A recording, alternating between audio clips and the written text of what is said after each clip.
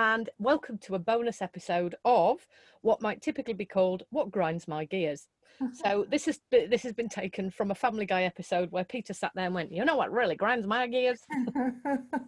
So, yes, Olivia and I have had a number of conversations off air, particularly since we did our last episode.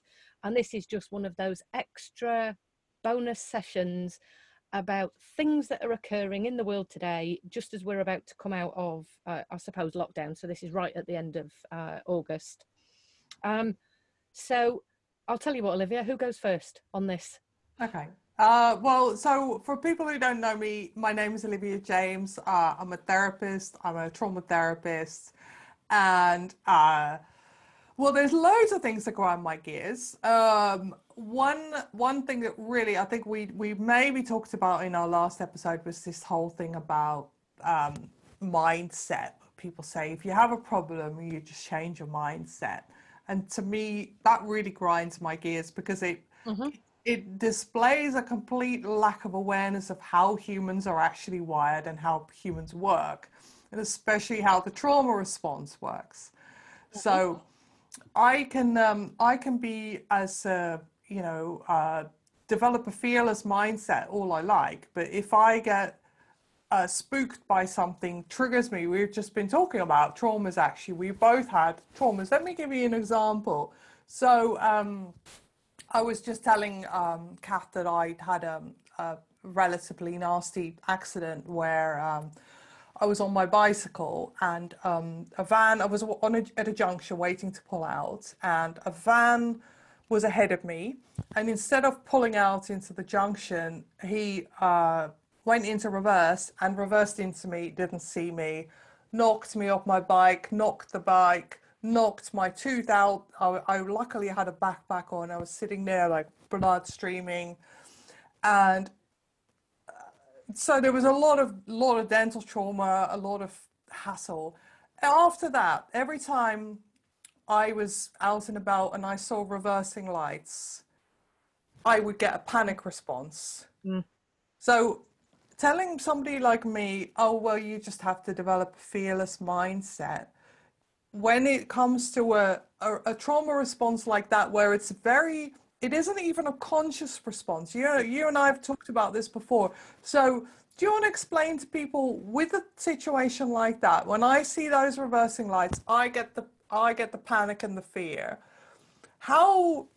What happens, and why does having a conscious mindset, fearless mindset, isn't going to help me in that?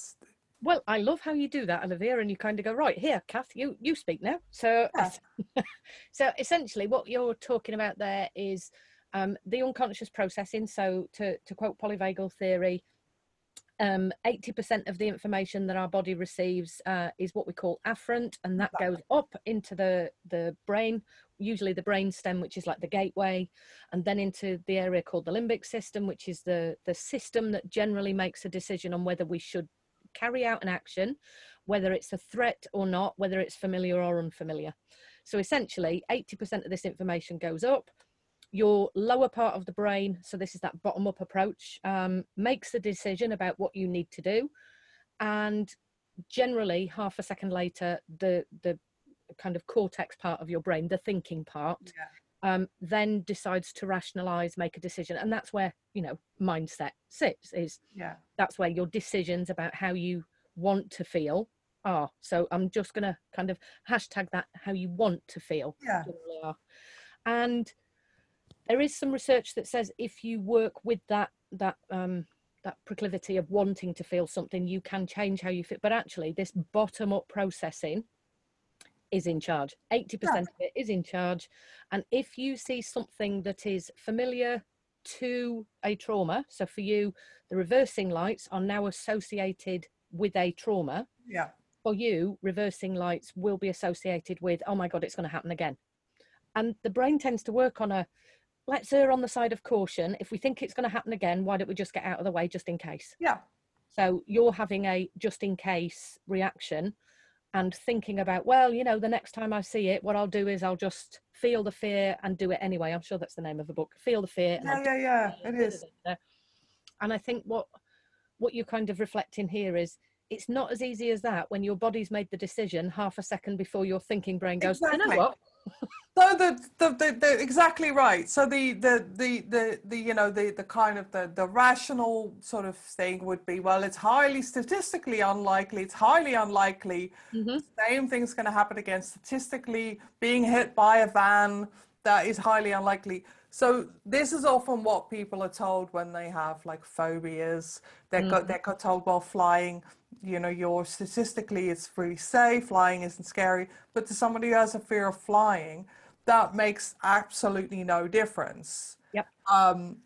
So now the good news is that over the years I've actually done some work on this. So now when I don't have that same trigger reaction when I see reversing lights, because I've like applied various techniques to this, because that's what I do, luckily. But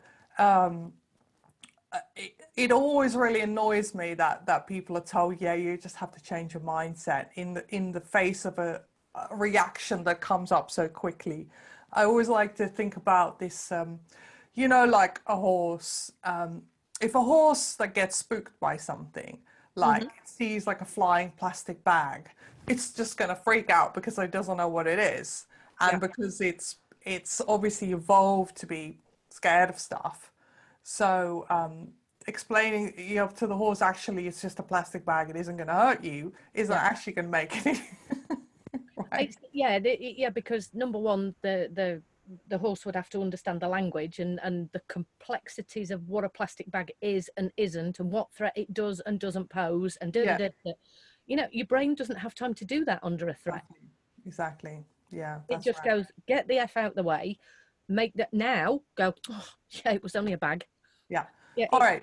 I've got another question for you, and then we're going to let you go into your ranty rage. Yeah. Brace yourselves, ladies and gentlemen, and non-binary people. Uh, so it's not nerves, it's excitement. The common reframe. So Mm-hmm. often with public speaking phobias and anxiety, people are told, oh, nerves and excitement, it's the same thing. You're not nervous, you're excited. So when somebody's standing ready to go on stage and they're given this as a common reframe.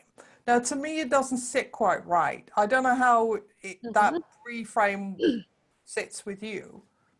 Well, there's a bit of research. So sometimes in therapy, I will do this. And here's how I love the word nerves, because actually you're talking about your nervous system. Exactly.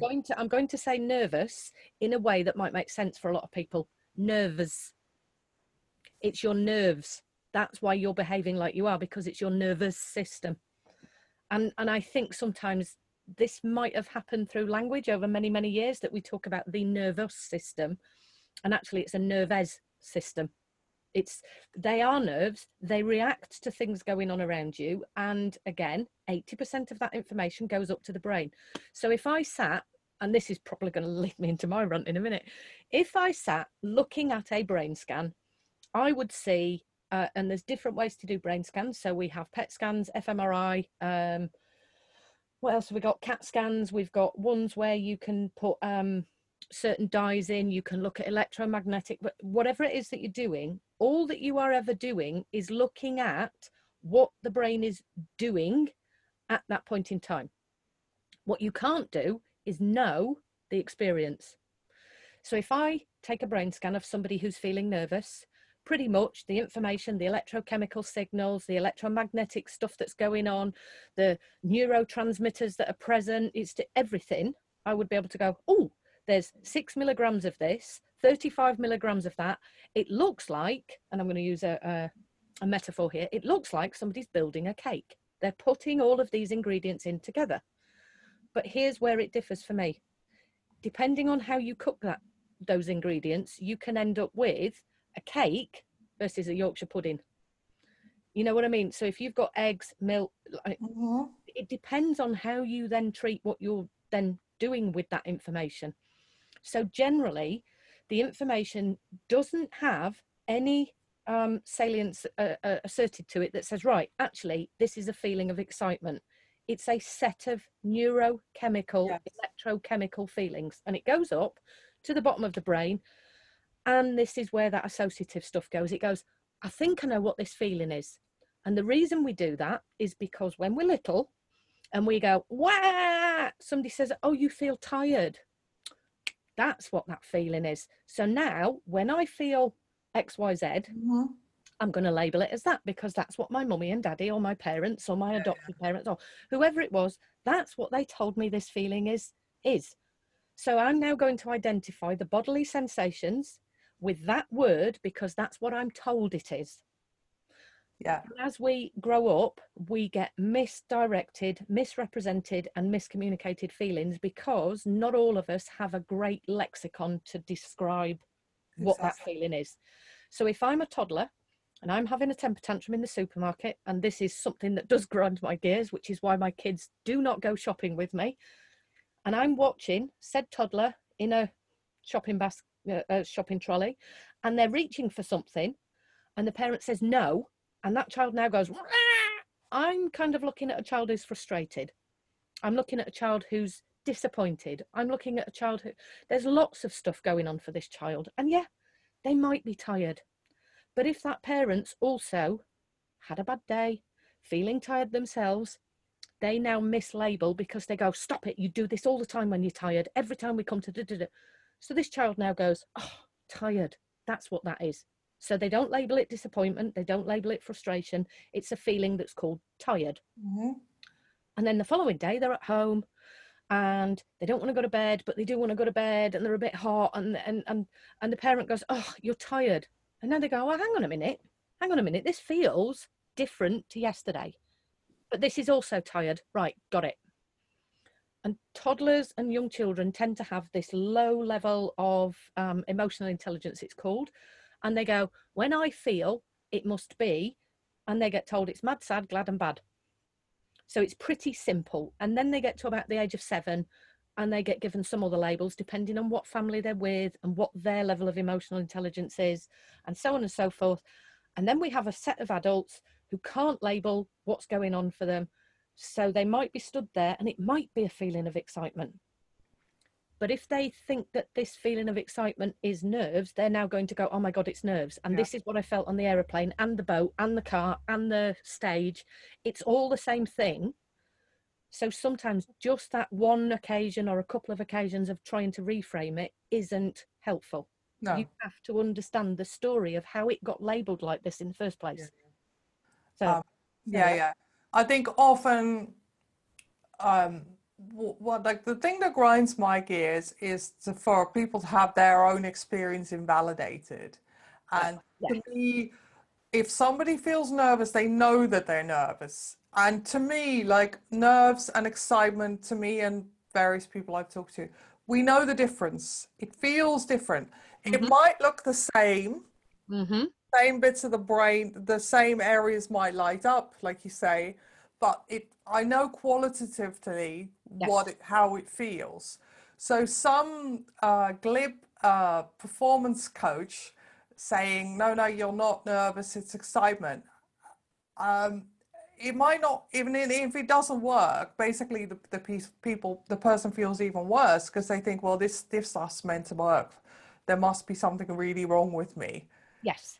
And that's really what grinds my gears, is have people having, I don't think it's helpful for people to be told that they are not feeling how they're feeling. That's the biggest issue that ever comes into therapy. If somebody says, I feel this, I go, okay, I understand that's how you feel, or I'm listening to that. Yes. I don't say to them, well, no, you're not actually, because research says, or here's the science behind. So I'm now going to absolutely invalidate, negate who you are. And for a lot of people, that just reinforces a lot of the stuff that happened in their family when they were little. Exactly. So we do this all the time as a society. Somebody comes in and they go, you know, he bullied me, and they go, oh, stop that whiny noise. And actually the child's going, well, I'm trying to tell you just how distressed I am, and you've just invalidated how I'm feeling, because that noise is irritating to you. So that noise is I associate with this. And I do remember actually sitting with a parent who said but I know she's hungry. And this was to do with a child with an eating disorder. And I said, no, you don't. She said, but I do. And I said, well, I'm sorry. You're not inside her head. So you are making an assumption that you know how she feels, or that she feels hungry, or and this went backwards and forwards for some time for me to challenge this parent to say, actually, you cannot assume what somebody else is feeling. And, you know, in terms of grinding my gears, that was what my parents used to say to me. I know how you feel. No, you don't. No, you don't. You're not me. You know, it's not. I think probably, I'm not excusing this, but obviously when a child is very, very small, the parent, and they can't speak, the parent sort of has to think, oh, she's hungry, she's tired, she needs a nap. And I think often parents continue this longer than is actually necessary, making those assumptions. Well, right? yeah, because you get given this list as a newborn baby's parent, or carer, whatever. You have this that you don't know, and I think it's really difficult when health visitors and other parents will say you will know the difference in their cries. Bullshit, because a baby cries. And you've got to, you've got to work it out. You've got to get this list, and you go, are they hungry? Well, I only fed them an hour ago, so could it be that? Well, I don't know. Do they need their nappy changing? In fact, what I'm going to do is I'm going to go through the list, and if it doesn't work, I'm going to start at the top again. Yeah. And somebody says, yeah, but it could be this. So now your list gets a little bit longer. And that's the experience of particularly a first-time parent, is I don't know what the hell I'm doing. There isn't a book on this. I'm being told I should understand and intuitively know this, which puts a whole heap of pressure on. And suddenly there's this new, I'm going to call it operating system directive, that says, I'm now in charge of my child's feelings because I know what they need. Yeah. And I go, but you didn't when they first started communicating with you. So what makes you think you're much more of an expert now? Yeah. And, yes, you can make, I'm going to say, comparisons. You can make best guesses. You can take a really good, educated guess on what's happening with your child and why you think that this is happening, the same as we do with our partners, etc., etc., etc. But to give a good quote, because we like them every now and then, don't we, Olivia? To assume is to make an ass of you and me. Yeah. So ask the question, and don't make it a question about what's wrong with you. Well, exactly. I mean, I think with my trauma therapist head on, the next kind of thing is going to be, often we will see this, that when the child can talk, they don't feel it's safe for them to actually ask for what they need, or they might not even know what they need, or actually to say what's wrong. And that's where we get a whole host of problems. I remember being very impressed with my friend's little daughter. She's still very small, and she said, I need to go to bed. And she knew that she needed to go to bed, which was quite amazing, because lots of kids end up fighting and going, I don't need to go to bed, I'm tired. And they, when they're exhausted and they just do not want to go to bed, and it becomes like a power struggle. But often I think the problem comes where the child doesn't feel safe to ask for what they want, or to say, Yeah. And I think this is where we're leading into an area like self-regulation, because eventually, as an adult, we do have to learn how to regulate our own moods, and to sort of assess, actually, now I'm really annoyed, or I'm angry, or I'm sad, or whatever. And for most adults, that can still be a problematic. And this is when often people can get into addictions and stuff, because they find emotions difficult, right? So in terms of, and I'm just thinking here, so when you are working with people, because I know you do work with people who do like the public speaking and thing, and that those nerves, what do you do? How do you get into working with somebody around, the validation of, yes, I know you're nervous. Yes. The accepting that that's what they've told you they're feeling. So yes, I know you're nervous. You've just told me. So I can hear that that's what you're telling me. How do you then work with it in terms of, because I have a funny feeling you don't suddenly go, well, let's work on it and make it excitement instead. No.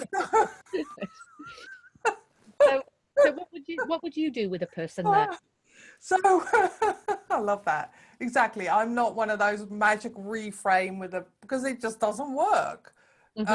In my opinion. So really what I do is I will take like the way I take a case history is I do it as part of a conversation, and my detective brain starts to work out where are going to be some of those sensitizing events that it's led to that's caused their anxiety. Because so sometimes I see people who have never had a problem in public speaking, they love it. Some people love they've spoken to massive audiences, and then one day something goes wrong and they lose it and Hmm. they go blank. Often tiredness is involved. Often it'll be like they've flown somewhere, they're speaking at a conference, they're tired, some of the tech goes wrong. Somebody's like, there's a few things going wrong at the same time, and then all of a sudden they freeze and they go completely blank, and it's never happened. So it becomes a traumatic incident. So they literally, I think, basically the prefrontal cortex probably just shuts down, and they just go into like fight, flight, stroke, freeze, Hmm. go completely blank. And then after that, they think, well, this is awful. I want to basically, then avoidance becomes there often. They will think, well, that was awful. I don't know what happened, but I'm going to make sure that never happens again. And avoidance is a really good way of doing that. Yeah. So then once I've established a few like incidents like that have caused the problem, where the problem has started, basically we're talking about trauma therapy basically then. So Hmm. then I will treat that, and then I will give them with all my clients, I teach them how to regulate their own nervous system. So I will teach them tricks. So one of my latest thing, where's my juggling ball? I've got a couple of juggling balls on the shelf behind me. So one of the things I do is like bilateral stimulation. Uh-huh. I will do tapping, I will do eye movements, techniques. So we will talk, and also the other thing, I will resource them. So I will give them strategies to make sure that it doesn't happen again. Because most of the time, if you have some sort of backup plan, Hmm. uh, it's much less likely to happen. Yeah. So that's pretty much how I would deal with it. I was going to say I've had one of these experiences where I was at a conference, and usually you get this, can you send the slides ahead of, and well, a lot of what I do is about not preempting, so that because what happens at a lot of conferences is they get printed out beforehand, and it's a little bit like being at uni. If you read the handouts, you think you don't have to turn up for the lecture, or you don't have to show up, if you like, physically, mentally, or anything. So I'd sent some slides through, and they were on a PowerPoint. They'd got a particular way of being shown to the audience, and it was to do with polyvagal theory. So of course it was about the body, and then the next part, and the next part, and the next part. And I rocked up to give the conversation, and it was one of those things where I turned up at like 9:30, and my slot was like 10:20 or something. It wasn't very long. So the first speaker went up, and I said, tapping on my wrist, are we having a break? No, you're just going to be straight on after this person. All right, okay. Well, I turned up. They went, right, let's just sort this out. We're going to do this. We're probably going to live stream it. So we're going to record it and everything. Right, great. They clicked on the things, and up came my slides with a totally different color background. And I was like, oh, wow, they've changed my slides. So this was to keep in line with and I thought, this is really interesting, because number one, that's my set of slides. So of course I'm now feeling quite upset.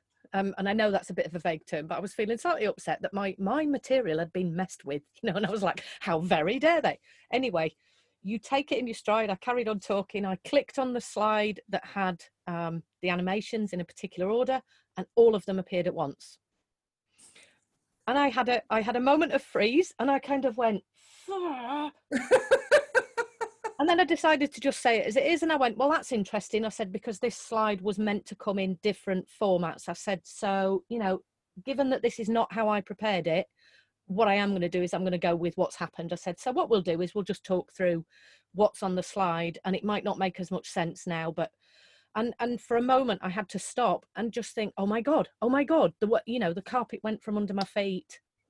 And then I thought, do you know what, just go with it, be in your terms, go with the groove, you know that this has happened, it's a bit crap, move along. Yeah. So I just kind of said, this is not how I prepared the slides. So it was a vocalization of my anger towards people messing with my slides, and it wasn't done in a passive way. It was also done in it wasn't also done in a passive aggressive way either. So it was done in a way that said, this is why I'm just having a moment. For all of you that can now see that I've completely frozen, this is why. So I think sometimes this is where I love the Dan Siegel, name it to tame it. So I named it. This is not what I prepared, which is why I'm just having a little bit of a reroute. So I tend to think sometimes in terms of, if you're driving around a city and you come across a set of roadworks that you weren't expecting, you have to reroute. And quite often, instead of getting stuck at the traffic jam and going, oh my God, how am I going to get home? How am I going to get to the event? How am I going to do this? How am I going to do that? And you get into the panic. It was, okay, take on board what's happening, think about it for a minute, and just change direction slightly. Exactly. No, that's a really good story. I love that. And so for me, like, presenting is a really funny thing, right? Because you're obviously, you're a very experienced presenter. Nope. That's that's the impression I get. Perhaps you're not. No. But so one of the things from a polyvagal point of view, so you know the bit where most people get the most terrified is the question and answer session, right? So there comes a point, I think, ideally, so for the people listening, so in polyvagal theory, there is a state called social engagement, where you feel sort of relatively safe, you feel open, you can engage with things, you can engage with different ideas without getting massively triggered and shut down and want to just destroy the other person because they have a different idea. And this is why I think we see a lot of arguments on social media, because people are incredibly threatened by other people's ideas. So when it comes to like doing the Q&A during public speaking, I would imagine that the state somebody needs to be in, ideally, a really good speaker, has strong boundaries, I would say, but also is pretty much in social engagement. Would you, ideally? Yes. So you need to be. So I'm just thinking about the term polarization. So I was doing, like I was telling you earlier, I was doing a podcast late last night, and we got into a conversation about how this happens on the internet and with text and things like that. And I've had a very funny I had a very funny exchange today on Twitter, actually, where I said something, and my PA's helping with my social media, and I said I might just change that idea, but I'd written, my PA is helping me at the moment, so I might change my direction on the kiss bit, right? So this was in reference to a graphic that had been used. And the person then replied to me, what, you're kissing your PA? And I was like, this is why I love text communication, because you can so read it like that. And you know, but I'm in a place where, okay, I found it funny, and what was happening is, it was a little bit cliche, and it was a conversation that could have been misconstrued, and the conversation that we had post tweet was funny because I could see what the person was getting at. Now, on other times, there's this thing about, if somebody asks you a question at the end of a presentation. Now, I have seen, this is so interesting, the person who writes about the polyvagal theory be almost verbally attacked in one conference, but then in another conference argued with a neuroscientist about why he had his particular view and why the neuroscientist had his particular view. And they were discussing trust versus safety. So trust is a concept that we have in terms of psychology, in psyche, etc., etc. And also, safety is a body thing, right? Yeah, but it is also largely psychological safety, but also physiological safety. Yeah. However, Porges would also say that it's about trust. You trust in your.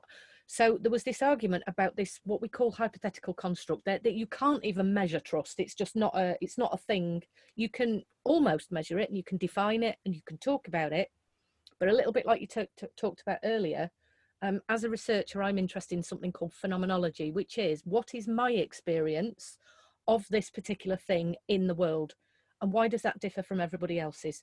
So this idea of trust is phenomenological.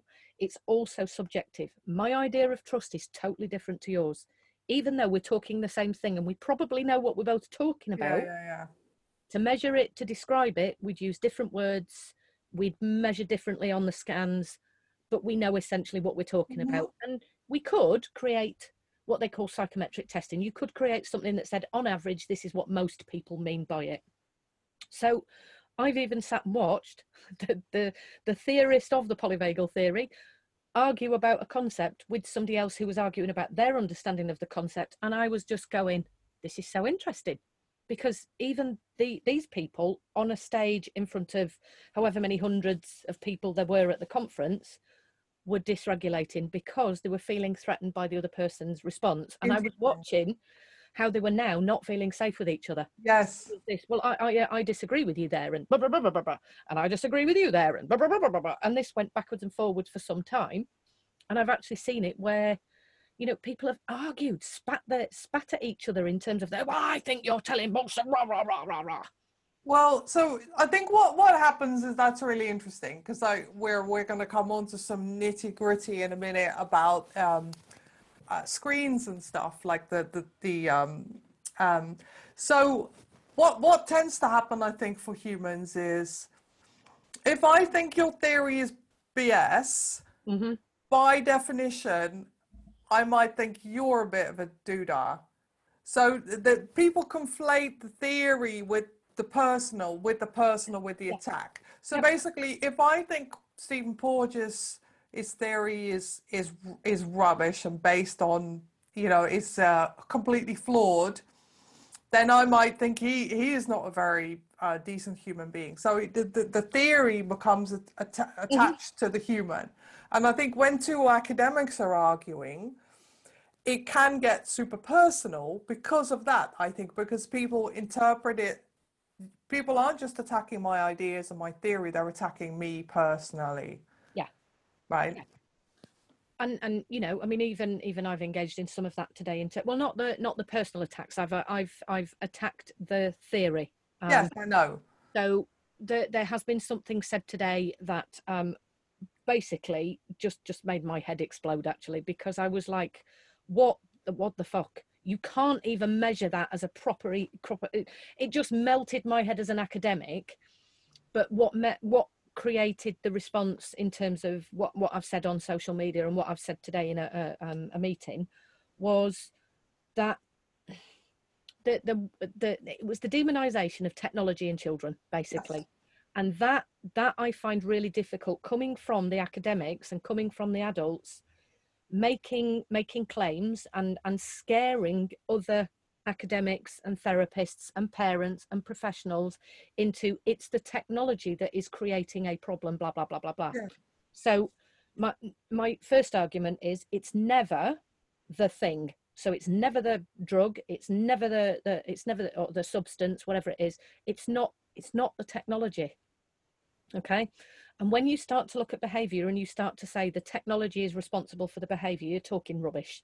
Okay. So this is where I was to begin with. But the statement made that kind of really, and I think this is why we started with the grinds my gears, was that technology is reducing, pretty much, this is me paraphrasing, that the technology, screen addiction, which is a term that cannot even be measured, it's nonsense. So screen addiction causes the reduction in volume of white matter or grey matter, white and grey matter in the brain, but also reduces the myelination of the neurons. And I thought, well, so does Parkinson's. And so does, you know, because that's what Parkinson's is. And so does not taking omega-3 fats and having an ApoE 4,4 SNP. And, you know, so there's lots of other things that can cause this issue. But how on earth do you even create an experiment or piece of research where you could show that using screens reduces the brain or impacts the brain in this destructive way? Because that would mean that you're abusing children for a start off, okay? So it's not provable because you cannot carry out an experiment to show it. But secondly, how on earth do you even measure this concept? Number one, screens. And I go on, in my book, I go on about this a lot more than I'm going to today. But screens are massive. They encompass, I mean, like I put into the chat, I look at my digital clock every single day. That's technology and it's a screen. I can't help but look at it because I need to know the time. Or I can't help but look at it because I glance at it as I'm walking through my house or my office or wherever. I look at some inadvertently when I'm out and about. So I might look at a TV screen in a shop. I might look at, so how on earth do we even define what screen time is? And I asked the question, how do you actually define screen time? And it was ignored, which I knew it would be because it's too difficult to define. So it's just too difficult to answer, because that then kind of fractures what this person was saying. And there was a lot about, and it's the technology. And I said, well, secondly, I didn't put this in the chat room, but define technology. I use my kettle on a daily basis, more than once. I can't go a day without having to use my kettle. And if I can't get my kettle, because the electricity goes off, I have a bit of a panic. But luckily for me, I've gone and got a kettle that will work on the gas stove. So there's this thing about, because I want a drink, a warm drink, a hot, whatever it is I'm making, for cooking. We don't have kettle addictions. Why not? Because it's technology. So how can we say there is screen addiction and technology addiction when we're talking about technology that you can't define? Yeah. Because if they're trying to say devices or tablets or PCs, doesn't it depend on the thing that the person is carrying out in terms of modus operandi? Of course. If I pick up my phone to use it as a calculator, that is a different reason for picking it up to have a look at social media. And as I will repeatedly say, till I'm blue in the face, the clue's in the title. It's social media. Yeah. And whilst there are lots of tricks that the developers use to keep you on the website or to keep you on the app, or you're still doing it to socialize, and they're manipulating your socializing. They're not manipulating your addictive pathways, because you can't be addicted to socializing. No. I think, that's interesting. So, like, what comes to mind here is other instances where new technology has been considered a menace. I give you the printing press. Yes. I give you bicycles. I give you steam trains. Do you remember people used to think steam trains were a total menace, and they were going to, all the cows in the fields their milk was going to turn sour at the side of a steam train. Mm-hmm. So I think it fits in. I think what you're talking about, I think it fits in with a bigger narrative to create some sort of mass fear, saying, I know that even Aristotle talked about like the youth of today. There has always been this fear that technology's gone, everything's going to rack and ruin. Mm-hmm, mm-hmm. This newfangled thing, whatever it might be, whether it's the printing press or the first bone-shaking bicycles or whatever it is, were a menace. Mm-hmm. And I think this is obviously, there is clearly a deeper fear behind this. And clearly it's a deeper psychological fear that's behind this. And clearly it hasn't been backed up by research, as you say.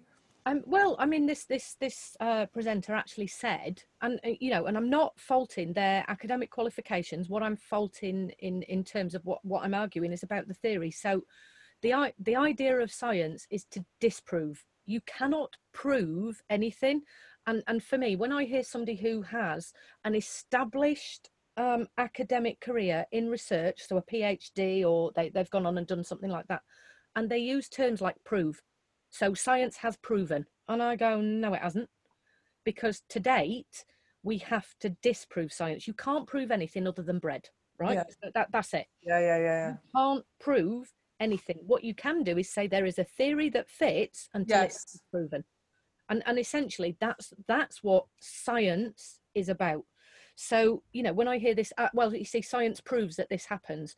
Well, that means you've got to have carried out a number of pieces of research that bring the same result time and time and time again, that isn't down to chance. And this is what academic research is all about, is this idea of, so it's to do with statistics and what they call a p-value. You know, is it Yeah, likely yeah, yeah. that this is da. So most of the people in this meeting were listening to somebody who was talking about hypothetical constructs, things that are considered non-operationalized. So that means you can't define what they are in an Yeah, accurate way to measure it, right, right. such as screen time, tech addiction. So, you know, what does that actually mean? That you're intravenously injecting binary ones and zeros, because that's something that you could measure. And even then, you'd probably struggle, because binary ones and zeros are a concept that are created within a system of computing that you can't. Yeah. Anyway, so I could go down this road of, there was a lot of statistics about Facebook depression. What? There was, you know, by the end of it, I was like, I'm done, I'm baked, because a lot of the concepts were based in, so there's a number of researchers that do this, and it's all about, it's the tech and it's the kids. So the tech is to blame, the kids are to blame. And do you know what? We're living in a society where kids have no choice but to use technology. No choice. We've just been in a 6-month worldwide lockdown where they had to do their schoolwork through technology. Yeah. We haven't, and that wasn't accounted for whatsoever. There was nothing to say that actually it's okay to spend time on screens for schoolwork. And, you know, we've had the American Psychological Association and no, it was the Pediatrics Association that said no more than 2 hours per day for this age group. And I thought, well, how do they even quantify that? What does that even mean? So you can talk to your grandparents for up to 2 hours, and then after that you must stop, because if you go 1 minute over, your brain will deteriorate. It's like, what? Who is making this stuff up? And where are they getting their evidence? Well, their evidence is coming from a fear-based narrative and a shutdown vagal. Exactly. That's what I was referring to, really. Yeah.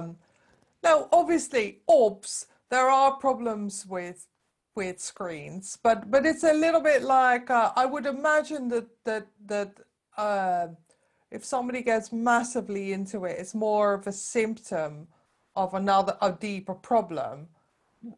Yes, and at one point they mentioned. So my background is, I've been around the gaming companies and so on. This is why I'm so I want to say skilled in terms of having been around these technologies and so on.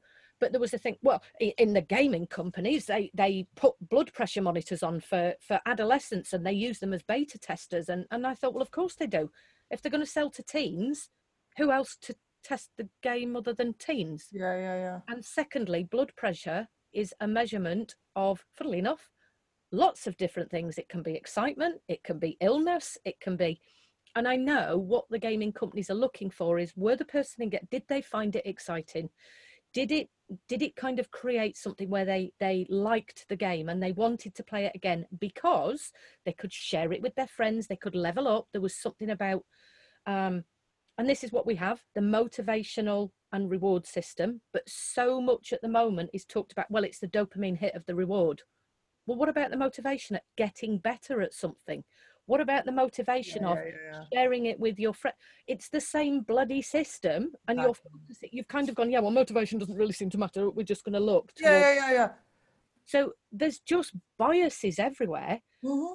And it's almost like these researchers and the people bringing these statements forward are not critically thinking, yet they're trained to critically think. You cannot do a PhD without knowing how to critically think about what it is that you're reading. Was this a good piece of research? And by good, I mean, was the method something that can be replicated? Was it in depth? Did it have this? Did it do that? How were the statistics analysed? Because again, that's one of the things that's been happening. So this piece of research just kept getting referred to. Now, he never named the author, and I know who the author is. And it was an opinion piece that used statistics but skewed them in a way that basically said, and one of the lines I've got when I'm doing my cyber trauma teaching is, have iPhones destroyed a generation? Because that was the name of the article. You know, this is what's happened. Smartphones have destroyed a generation. Yeah. And I'm like, in what way?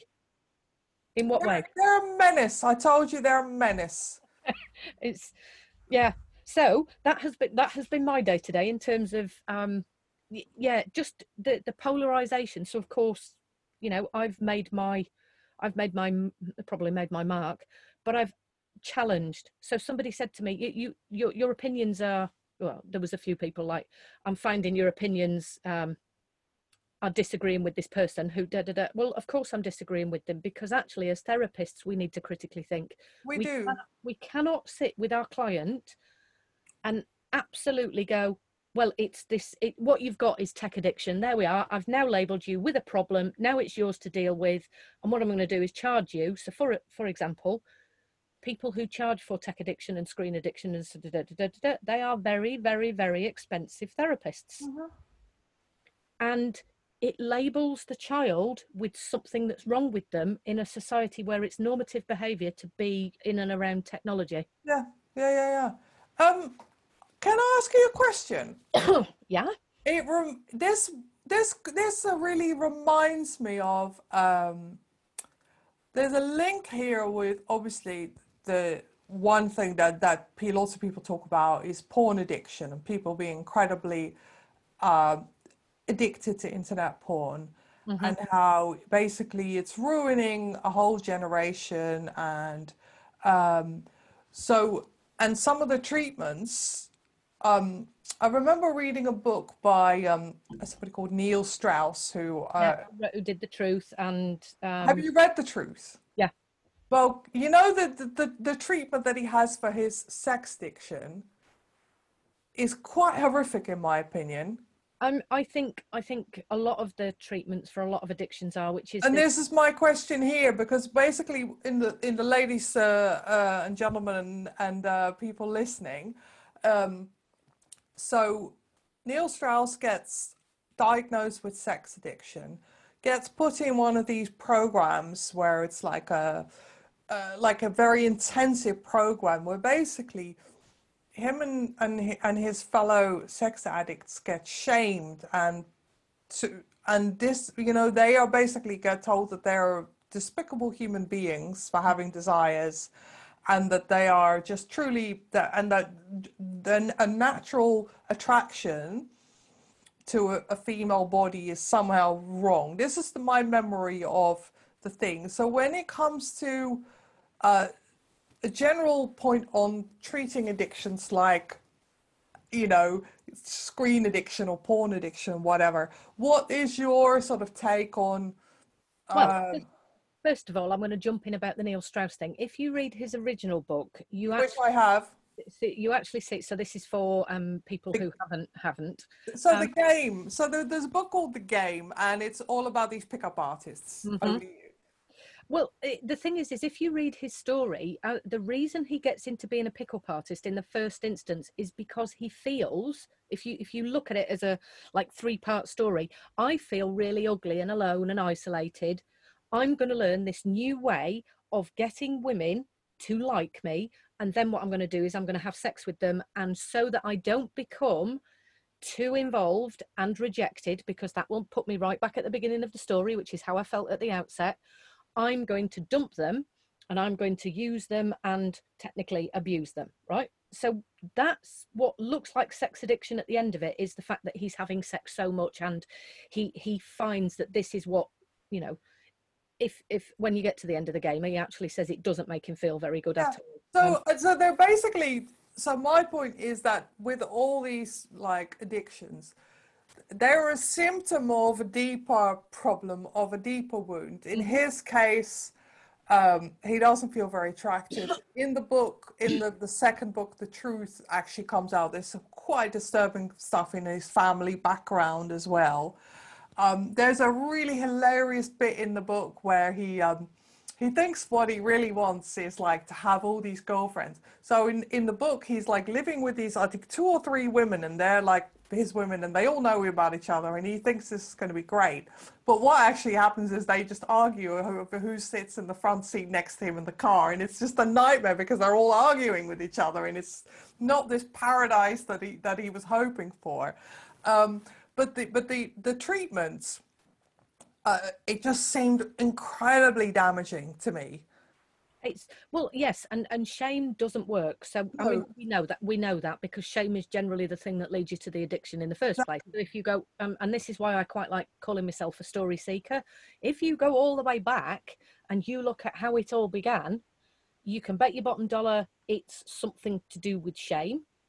It's something to do with not fitting in. It's something to do with having a void. And, you know, I'm going to kind of pick up on what Gabor Mate talks about in terms of you're seeking to fulfill yeah, something that's missing.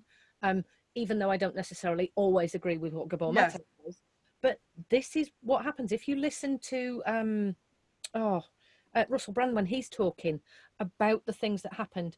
He took a different route. He went to AA, and luckily for him, he happened to go through a particular group that didn't massively focus on the shame. They yes, talked about the progress, and this is why the 12 steps can be effective for a lot of people in terms of seeking a higher purpose and yeah, looking towards religion. That can be helpful for a lot of people.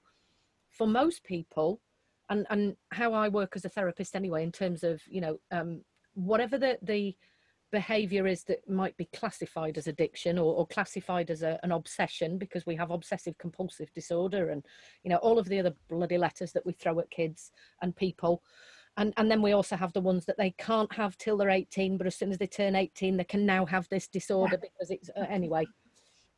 So there is this whole transition of, if you dig a little deeper and you find out what the issue is, that's where the healing takes place. And when the healing has taken place, that behavior no longer exists. So the exactly. idea of these children with gaming addiction or gaming disorders or whatever, I'm not interested in the medium. I'm interested in, why are they playing the game? Yeah, yeah, So it's not about what are they doing, it's why are they doing it. exactly, And when you can understand why they're doing it, then you can help them.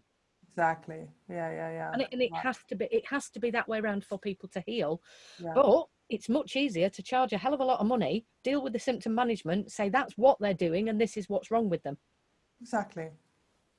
Ka-ching. Mm, Exactly. Yeah, yeah. I mean, you know, you and I both know that like addiction is a much more complex thing, and yeah, it's a symptom of a deeper problem.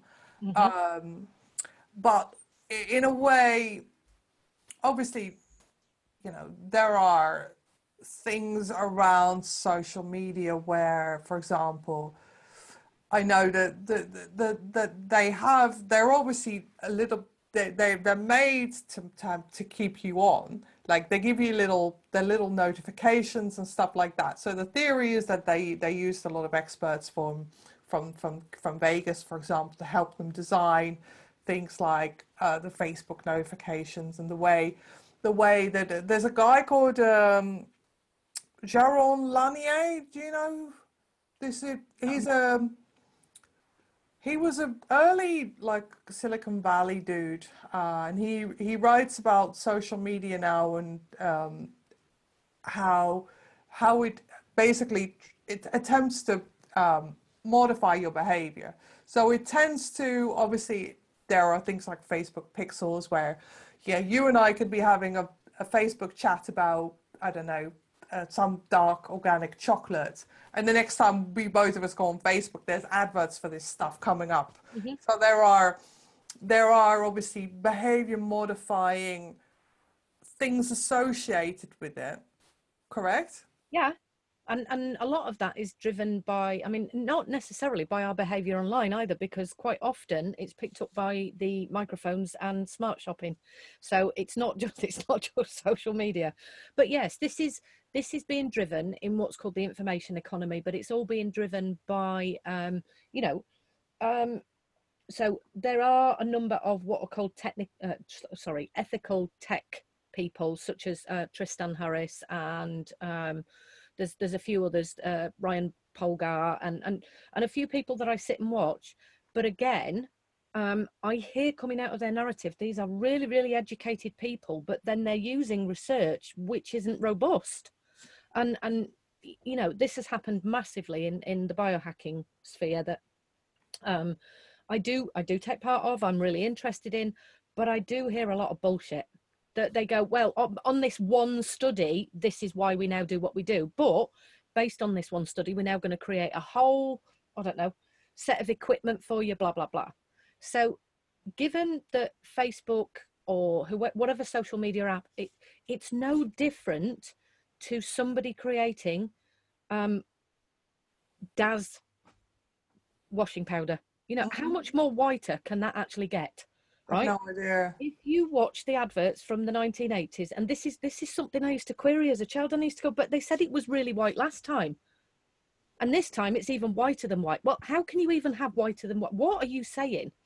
So one of the reasons I don't watch telly is because they put these adverts up, which are highly misleading in order to manipulate people's behaviour. Yeah. So it's not just, and this is what I'm seeing at the minute, we're blaming the tech giants. And this is a thing that we've been doing to each other in terms of advertisements, in terms of the in-group, out-group, our tribe's got this, what have you got? And then that creates envy. So actually what we're doing is we are just representing tribalism as we first set out. What's difficult right now for all of us is how to make sense of what's going on. So we're pointing the finger and going, well, it's Facebook. Yeah. Well, Facebook is only trying to keep people on its platform because it's a business and it needs us to be there and it needs people to sponsor it. And so if they were out in the real world, what would they be doing? They'd be putting billboards up. They'd be sending us leaflets. But we'd spot that, you see, because we think we're so well educated that we'd know what was going on then. And I think this is why there is such a scaremongering approach at the moment, because we're just starting to realize what's been happening for the last 4, 5, 6, 10 years is we have been manipulated in a way that we didn't agree to. So we've got laws that talk about how we process data. We've got laws that talk about when we sign up for something, we must have terms and conditions and so on and so forth. And people are angry that businesses have been businesses and we have been humans. So what we do is we say, well, actually, that they've created a problem and we're now going to name it as a problem because now we can treat it and make it go away. Yeah. Got you. So is there something, apart from obviously very flawed science, is there something that you worry about, what is the biggest menace according to you?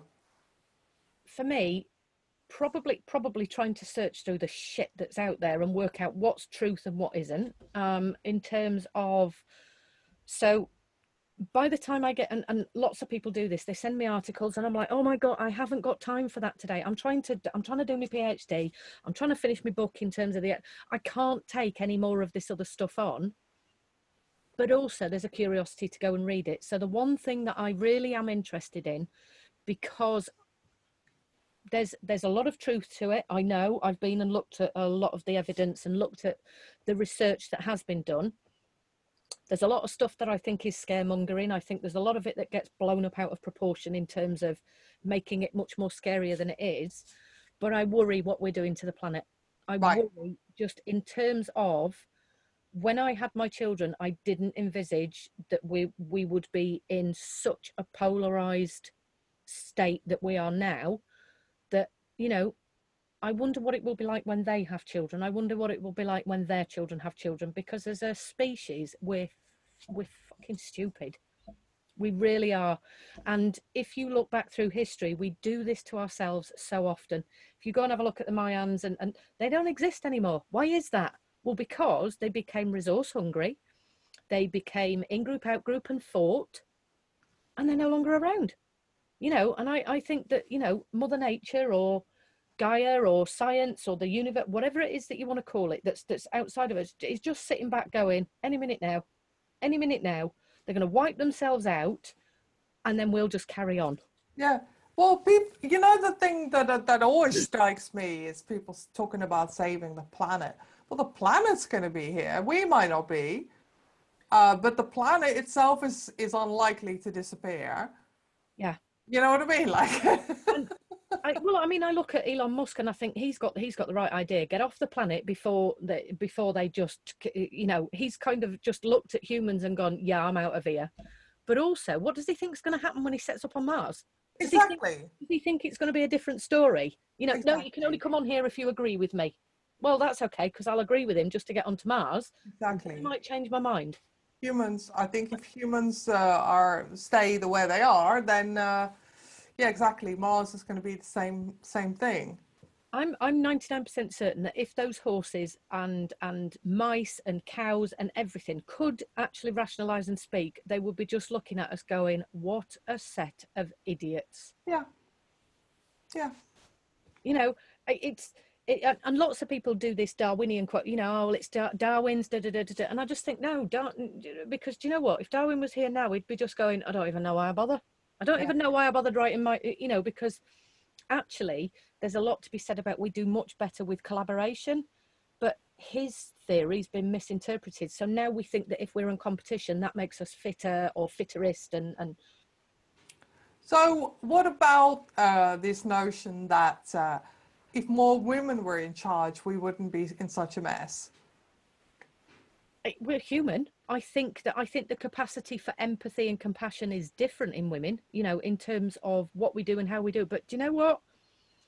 I'm sure that as a woman, you've seen this. We can be twice as vicious as men. Yeah. You know, in terms of when we do lose our shit, we're not so nice. Okay. When it comes to things like, we're talking about the environment, so we're talking about things like microplastics and pollution and things like that.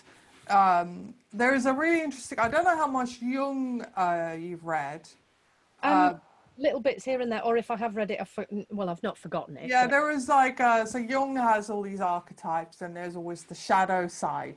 yes, So the magician is like the kind of the scientist and stuff, but like the shadow side is like all this really stupid stuff, like all the pollution and like all the stuff that's like we've got these incredible like technologies, but most of them have a shadow side, right? mm, So we might, we have nuclear power, but then we have the shadow side is all the the nuclear waste that's left. We've got the plastics, and then it turns out there's like microplastics in everything. mm-hmm. Oceans are just rammed with microplastics. It so the a theory is that women if women were in charge, we wouldn't have made such a mess of it. Well, I mean, if and I'm just thinking of the stuff I have read around the archetypes is actually and I don't know if you've read any like Caroline Myss in terms of what she does with the archetypes. That there's A always little bit. I've read a little bit about her yeah, stuff. she's Yeah. got a little bit extra on in terms of the child, the prostitute, even though we don't use that word nowadays. The I da-da-da. haven't actually. I'm looking for a good book on the female Jungian archetypes. Um, well, one of the things that comes out a lot about the archetypes is that, you know, it doesn't matter if we're a man or a woman, whether it's a you know, and this is getting into that argument about whether it's a biological or a gender. Yeah, yeah, yeah. We all have, and believe you me, I've met my shadow self, and she's awful. She is. Do you know what I mean? At times she's an idiot. At times she does and says things where I just look and go, "What on earth?" But there's also something about. But I also embrace her because damn, she's got me through some. Yeah, yeah, yeah, yeah, yeah, yeah.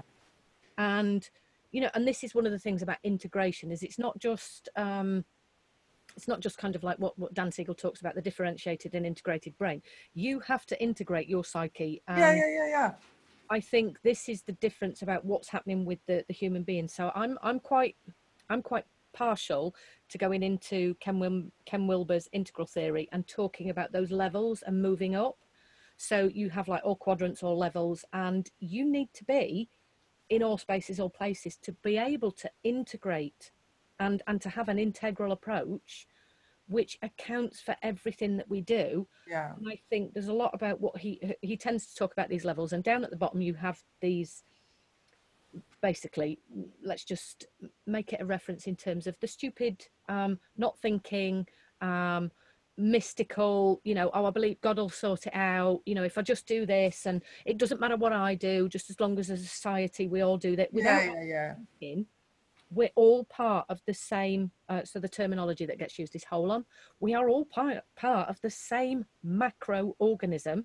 It's called the planet Earth, and we're all part of it, and yet we all think we're so bloody individual that, you know, what we do doesn't count. Yeah, And it's like, right, you need to really integrate your thinking around, actually we're all cohesive together, creating the planet. We are part of the planet, even though that makes people think that they're rooted to the ground and so on. So I'll just take that out of there. Yeah. But there is this idea of you have to think about the further consequences, and most people don't want to do that, because that then induces fear about what's my part in this, what do I need to do, how do I manage that. It's an existential angst and crisis. So do you know what, Cass, shut up, go away, and don't tell me about it. I don't want to listen. I don't want to listen. So, you know, throughout some of this conversation, people will have checked out. Yeah, They don't want to hear the analysis of good research versus robust research versus shite research. Versus, you know, it's we don't want to do that, and we are driven to pay attention to the fear story. Exactly. So talking about nature and humans and stuff. So I think you and I both know that, like, being outside is really good for our nervous systems. Being in nature is really good for us. And I think possibly part of the fears around technology are that it just takes us away a lot from nature, right? So I've been quoted about, like, the kind of the benefits of being outside, even like the benefits of gardening and tending plants, and, you know, all this kind of stuff. And and I think possibly, that is one of the fears that people have about technology, that it's so artificial, and that in a way that it stops us being rooted to the, like you were talking about, being part of the planet. I think that's part of the theory around the fear, right? So there is something about, yes, there is a lot of science, and again, it's still science I've yet to kind of really indulge myself and go to the nth degree on. So I'm going to say this as I do know that there's a lot of healthy benefits to being in and around trees and forests, because you get something called the microbiome. There's a lot of science showing that the way that our bodies are, the electromagnetic frequencies, that by standing on the earth, also known as earthing, that what you do is you reconnect to the earth's resonance frequencies, and that's very, very good for your nervous system, particularly that around your heart. But also, I do know that technology can recreate some of those experiences of awe. So if you were to look at a nature-based image, so let's just take, for example, VR, and you go for a walk in nature, your brain does not know the difference. But the benefits, the mental health benefits, if you like, even though I'm not great on that term, but the benefits of being in nature are good for your body and good for your brain. And your brain is not brilliant at detecting whether you're in a real forest looking down a VR screen. So I would imagine, I know that part of your argument is, like, for many people, including people with mobility issues, that is a brilliant way to have access to something that they wouldn't have access to otherwise. So they wouldn't get the physical benefits of, for example, the microbiome or the breathing in the, you know, the fresh air, all the forest smells, all that stuff, having their feet actually on the ground. However, we know from brain science, in terms of what we have been able to do, is people can hallucinate. We know that because there are disorders, but most people don't understand you can actually hallucinate with auditory and olfactory smells. So if you have been to a forest many, many times in your childhood, and you are, I don't know, let's say a paraplegic, you are housebound, somebody brings a VR headset, you will almost, and it's not exact, but you will almost re-experience the smells of the forest by looking in the VR headset. And we can go and collect specimens of certain microbiome, and we can bring that back. So there are ways and means that we can recreate for the body, because there are things called grounding mats. You can put a grounding mat under somebody who is on a bed and recreate the same resonance frequency that they would get if they were stood on the grass. Exactly. I've just had a memory. The reason I smiled is I remember this program. Do you remember Chris Morris, Brass Eye, back in, like, it was like BBC. Wow. Yeah. Back in the, I'm showing my age here, but there was a whole program where he was he would show up this really this false idea of like this lack of nuance. So he would get somebody on and he would go, science, is it good or bad? And he would like literally and he'd have this, had this thing in his desk and he flipped it over and it was a dial where the guest could flip it, good or bad. And there was all this stuff about, you know, how, you know, there were like farmers were doing bad stuff, which I think many farmers are doing incredibly bad stuff. But it was just like that whole idea of like, that it isn't as simple. Who has it? It's not Tim Harford, it's someone else who, this doctor who has a book called, I think you'll find things that it's a little bit more complicated. Yeah, that'll be Ben Goldacre, because that's the one. The first book was called Bad Science, and exactly. It's a little bit more complicated than that. It's a little bit more complicated. Exactly. Yeah, because it is, and what he did with that book, which I thought was one of the best, you know, and I gave it to my kids and said, you know, this is a really good book about looking at a balanced view. So just because it's reported in this way doesn't necessarily mean it's true. I mean, look at in the media how food is good for you one week and bad for you the next. It causes cancer, it creates cancer, it's good for cancer, it cures cancer. How can these things possibly do all of these things? I think the common denominator through all of these sciences is generally that it's a human. And for most of us, we have the capacity to, and I'm not making this statement in terms of people who have cancer can now go and cure themselves, but actually we have a capacity to heal ourselves in so many different ways that actually a lot of this science is out there reducing us down to, well, it must be because of this, or it's because you're missing this, or it's because you have a deficit, or there's this wrong, or there's that wrong. And actually it creates a narrative worldwide, society-wise, that we are at the fate of other things that we have no control over, and actually there's ways and means around everything. Yeah, so exactly. I remember my colleague Jarl Clausen is a psychotherapist, calls reductionist bullshit, basically. I remember years ago there was like a Ben Elton little sketch, and he was you know, when you were in the morning, you're eating your cereal and you're looking at the cereal box and you sort of like just reading it, and it goes, you know, so many micrograms of B12, right? And then there's just like 40% of your RDA. And you'd be looking at it going, well, where am I going to get the other 60% from? Yeah, and who decided it's a recommended daily? And secondly, for who? Yeah. You know, there's a lot about so going back to that thing today, so when it causes a problem and I go, well, what does that actually mean? And for who? Is that a problem for the parents or a problem for the child? Yeah. Who's actually got the problem here? You know, so a lot of the terminology that gets used, I think we would do better as a species if we could learn to critically think, but we haven't been taught how to do that. So, you know, we've got places to go. I don't know whether we'll get there before we have to leave for Mars. But talking of kind of leaving and things like that, I do need to shoot off. So, is there anything else that you wanted to kind of just get in at the last minute before we end this? I wanted to ask you a question about emotions. So people can talk about, you know, we can talk about diets and stuff, but my sense, like we're talking about intuitive sense, like, so my intuitive sense is being in nature is good, and you know there is some scientific research to support that. So my sense as a therapist is that a lot of like illnesses when it comes to physical as well as emotional illnesses are untreated emotion, like a stuck emotion and dealt with trauma. Would you broadly agree with that?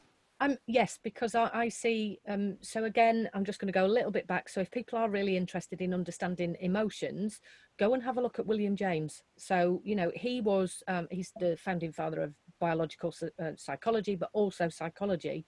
And he talks about what actually happens in the body. And you know what? Porges is coming to the front and going, it's body first, brain second, even though that's what I say. So it's body first, brain second, which always reminds me of that program Brainiac, where they go safety first, Brainiac second. Yeah.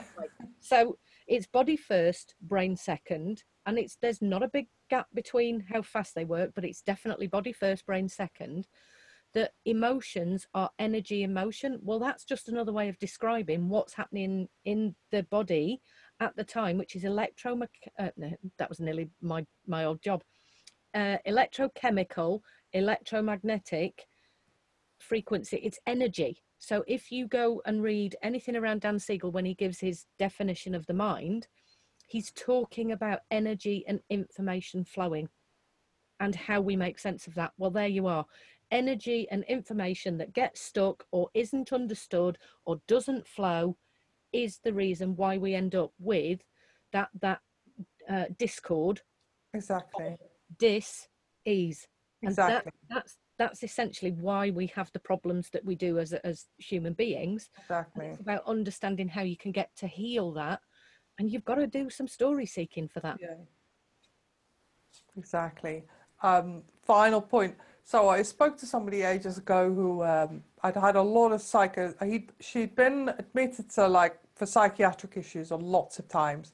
Mm-hmm. And she said finally, after years of being hospitalized, finally somebody asked, what happened to you? What's your story? And that's really what she needed. Yeah. So I think Bruce Perry talks about in relationships, and this is coming out of all of the trauma literature, to have a witness to your story and to be in a relationship with a person who witnesses your story is one of the most healing things anyway. That usually gets the unstuckness, the stuckness unstuck. Yeah, exactly. Mm-hmm. Although sometimes it needs a little bit more than that. So for me to tell, going back to the tooth thing, I could tell that story lots of times. Yes. Of my tooth getting knocked out. Telling that story lots of times, or having somebody witness that as a story, might not necessarily stop me getting that panic reaction when I see those reversing lights, right? Well, I mean, the thing is it was your body that needed to hear the story, not your brain. Yeah. That makes sense. That's what I say to people is that you can talk to me all day long about what's happened. Exactly. What needs to happen is you need to feel relational safety for your body to go. Exactly. Exactly. Yes. Yeah. In fact, there's a brilliant advert out at the minute. Is it Money Supermarket? And at the end of it, he goes, Money Supermarket. Actually, that's a really nice way of saying that's a release. And sometimes that's what you need to do. So it's the body that's got to feel that, not just because the brain then puts a narrative to the feeling. It goes, oh, that's what it's like to not feel. Yeah. That's what it's like to feel released. That's what it's like to feel, oh, I quite like that. Generally we like the feeling of not being stressed. Exactly. Yeah. Unless of course you listen to Freud in terms of we're constantly seeking to just have the feeling of so he actually talks about the example he gives is if you wear a pair of tight shoes, when you take them off, you really like that feeling of tight shoes. And I'm like, so why are you putting the tight shoes on in the first place? That would be my first question is, why are you putting something on so that you can feel the relief? Yeah. What's that about? Yeah, what's going on there? Exactly. Wow. Thank you so much. That was an interesting, meandering, things that grind our gears. We went everywhere, didn't we? We even went to Mars. Yes, that might be a really good way to title this, isn't it? But there we are. Thank you. Yeah, again, thank you for your time. And yeah. Thank you so much, Kath. Right.